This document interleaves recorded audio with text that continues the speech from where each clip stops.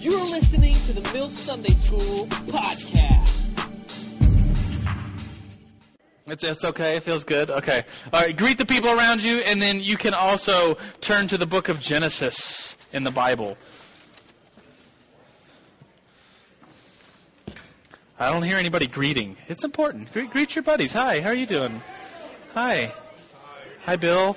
Hi, Sean McRae. Hi, Jason. What's up? Hey, good to meet you this morning. Genesis is the very first book of the Bible, and today we are talking about Jesus, but I have this idea, and I'll just tell you the idea that I have. It's not my idea. I stole it, but it's a really good idea. And it's just this idea that if you talk to someone that does not believe in Jesus as Lord, it's usually because of something in their life they don't want to give lordship to Jesus. It's usually not because of some fact or some study or knowledge that they came to think that Jesus isn't Lord, Jesus wasn't real, Jesus didn't exist. And so it's usually more of a spiritual reason. But we're going to get into that today. And so that idea is portrayed here. And I'll get to what I'm talking about. Hopefully it'll make sense. So we're in Genesis chapter 3. In my Bible, it's page 10, right at the very beginning. This is the story of the fall of humans, how their first sin. And it goes something like this. We're looking at Genesis 3, verse 1 in your Bible. You could turn there. We got Bibles on the tables. If you brought your own Bible, I think you're extra cool. And so Genesis 3:1 says, "Now the serpent was more crafty than any of the other wild animals the Lord God had made. He said to woman, 'Did God really say you must not eat from any tree in the garden?' The woman said to the serpent, 'We may eat from any of the trees in the garden, but God said, you must not eat from the tree that is in the middle of the garden. You must not touch it, or you will die.' 'You will not surely die,' the serpent said to the woman, 'for God knows that when you eat of it,' listen to this, 'your eyes will be opened. You will be like God, knowing good and evil.'" And so the whole idea of the fruit thing wasn't just like an arbitrary fruit that God's like, yeah, this is a piece of fruit that you can't eat, my rules. But the fruit was more this idea that your eyes will be opened. You'll be like God. You'll know good and evil. And verse 6 says, "The woman saw that the fruit of the tree was good and pleasing for food and to the eye and desirable." And listen to this, desirable for gaining wisdom. So she took it and she ate it and she gave it to her husband who was with her, and he ate it as well. So here you have people eating, the first humans eating of this fruit that makes them like God, knowing good and evil. And I think the first sin of the Bible, this fall of humanity, is not really about this random apple or piece of fruit that they ate arbitrarily that God said don't eat. It was more of a sin of disobedience. It was more of a sin of them saying, I want to be my own boss. I want to be Lord of my own life. I don't want the Lord to tell me what to do. I want to disobey. And so as we think about that, hopefully that has practical applications, so something that we can learn today as we study the life, who Jesus was. But let's pray together as we begin. Jesus, we come to you, Father, this morning. And God, we do say to you, you are Lord of our lives. God, we want to conform our thinking to you and to your ways. God, we don't want to have an image of you that is conformed to something that we think about you, but we want ourselves to be conformed to you. And so, God, we love you and we praise you. And all God's people screamed, Amen. Whew. Amen. All right. I used to be a janitor, and I used to go to this other church when I lived in a different city, and I used to be a janitor at this church. And it was a pretty sweet job because they're just good people, had a great boss, got to hang out at the church and meet some cool people and do cool things like setting up rooms. Just very kind of easy work, but just work that was fun because I had a good crew around me until one day. And this dude came in the morning that my boss was like, "Joe, this is David. He's going to be working with you today." And I kind of looked at this guy, and he just looked like a character, just kind of like stumbled in, just reeked of cigarettes and I think marijuana. And I was like, "He's going to be helping?" He's like, and the boss is like, "Yeah, whatever you're doing, just let him follow you. Let him do whatever you do." And I was like, "All right, I think his name is Daniel or David. I was like, all right, David, let's go clean some toilets. And so we're cleaning toilets, and he actually worked with me in an entire summer. And I got to know more of his story because I'm like, so you work here now? And he's like, no, I don't really work here. And I was like, so you're volunteering? He's like, yeah, I'm volunteering here. But it turned out as the summer progressed, I learned more of his story, found out that he was doing community service time and had been assigned or got assigned to the church that I was working at. And so he just very rough around the edges, wasn't a Christian, kind of had a lot to say. He was kind of an agnostic, believed in God, but had his own rules and faith about what he believed. And some of our conversations took us to some interesting things. I think he always got me talking because he found out that if he could get me talking, he could listen to me instead of work. Have you ever had a teacher like that? You're like, I know that there won't be a quiz if we could get the teacher talking about their favorite subject. Have you ever done that? There's this 6th grade teacher we used to constantly do that to. He liked, like back in the day, I'm kind of old, but back in the day, he was kind of old, so he liked CB radio, like ham radios was his hobby. And so he's like, all right, everybody get ready for a quiz. And somebody would like raise their hands, like, my brother's thinking about building a CB radio. I was like, oh, really? Do you have any advice for my brother? And he just like ramble on for an hour. The bell would ring, and yes, no quiz, we did it. But this kid was a similar kind of way, just right out of high school, very young. And I think he just really wanted to get me talking, and he knew that he could get me talking about spiritual things. So he'd ask me, about Jesus. He'd ask me about the Bible. And I think he just kind of did that to avoid work. But he did have some theories. He definitely thought through what he believed about Jesus, because he didn't believe that Jesus was Lord. He would say Jesus was a good guy, kind of a good teacher, but he was a fake. He wasn't really who he said he was. And people kind of put onto him these beliefs that he was God. And so, for instance, we got to talking about the miracle of the feeding of the 5,000. And he's like, oh, yeah, this is a perfect example. What Jesus did is there's 5,000 people, right? And so, I mean, obviously, everybody brings food and, lunch with them if they're traveling and listening to sermons and going out somewhere.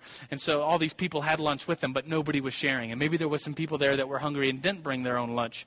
And so what happened was Jesus shared a message about sharing. And then this little kid came forward and brought his fishes and loaves, and everybody saw that. And it's like, oh, it's a miracle of sharing. And so everybody pulled out their snack packs and Lunchables. It's like, oh, let's have a feast. Let's all just share. And he said that's what the miracle was. There was no real miracle because Jesus really isn't God.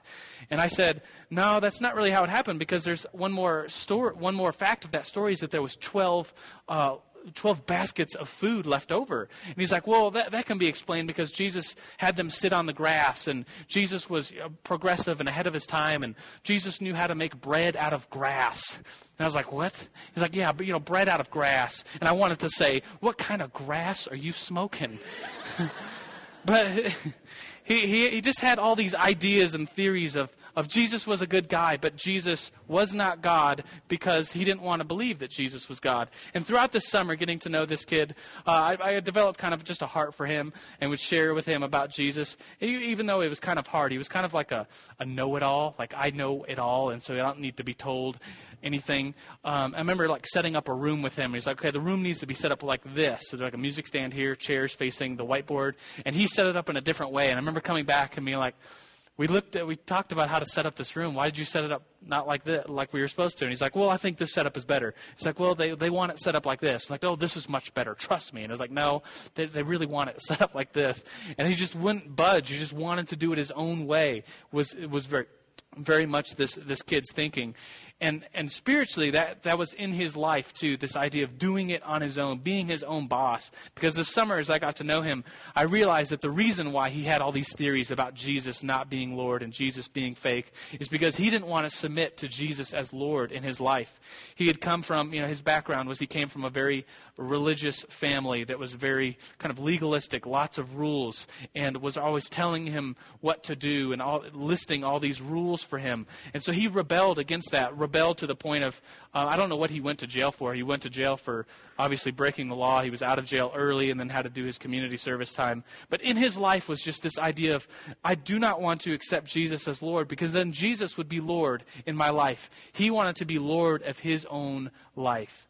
And so today, as we study Jesus, we're going to be just kind of looking at this idea of Jesus is Lord. Why don't people believe that he's Lord? Well, usually it has to do with more spiritual ideas than historical or factual ideas. And so he expected to have any commitment whatsoever because there's no God, because there's no rules. We could do what we want. And so that sounds good. And so he just had all these very, he would consider progressive thinking that if God didn't exist, then why should we have, rules that assume that there is a God? If there's no God, then there should be no rules. And Bertrand Russell actually had to read this book in my seminary. The book is called Why I Am Not a Christian, and other essays on religion and related subjects. So I had to read and study this book in my seminary, learn my theology degree, because we had to know the philosophy of atheism. What do atheists believe? And this is one of the books that they would say is very, very important to them because it has lots of arguments about why there is no God. And on page 16, one of the foundations of his argument, one of the foundations of this atheist, Bertrand Russell's arguments, on page 16, as he introduces this idea that God does not exist, he says this statement, which is just silly. He says, historically, it is quite doubtful whether Christ ever existed at all. And if he did, we do not know anything about him. That idea, so he's saying Christ didn't ever even historically exist. And someone said, I was reading a book about Bertrand Russell, and as from a Christian perspective, and they said that it's never a historian that makes the claim that Jesus never historically existed. It's always people like Bertrand Russell, a mathematician, and that making the claim, historically Jesus never existed. And so if you're taking notes, that one of the first points today is Jesus existed. And you could put an exclamation next to that because he existed. I'm going to share with you some proof, but you may come in here to Sunday school thinking, is the only proof that Jesus existed the Gospels? And what if those Gospels were made up and just kind of one source the other, and they just made up this idea of Jesus because all we have is the Gospels? Well, ladies and gentlemen, we have a lot more than just the Gospels that tell us about Jesus. We have secular, pagan, and other religious historians all giving reference to Jesus at the time of the first century. For instance, Josephus. Has anyone ever heard of Josephus? Yes, a few of you have. Josephus, The Complete Works. I like to carry this book around just to impress people. I'm like, check out this book. Yeah, The Complete Works of Josephus. Pretty cool, don't you think? I mean, that's why I carry this around. Ladies, if you want to impress a guy, you might think that, getting your hair done nice and wearing a fancy outfit and getting the makeup just right will impress the guy that you want to impress. Valentine's Day is coming up. You might put it in high gear to, get a guy's attention. If you really want to get a guy's attention, I highly suggest just carrying around the works of Josephus. Throw it in your purse. And some guy will come up to you and be like, so, Josephus, huh?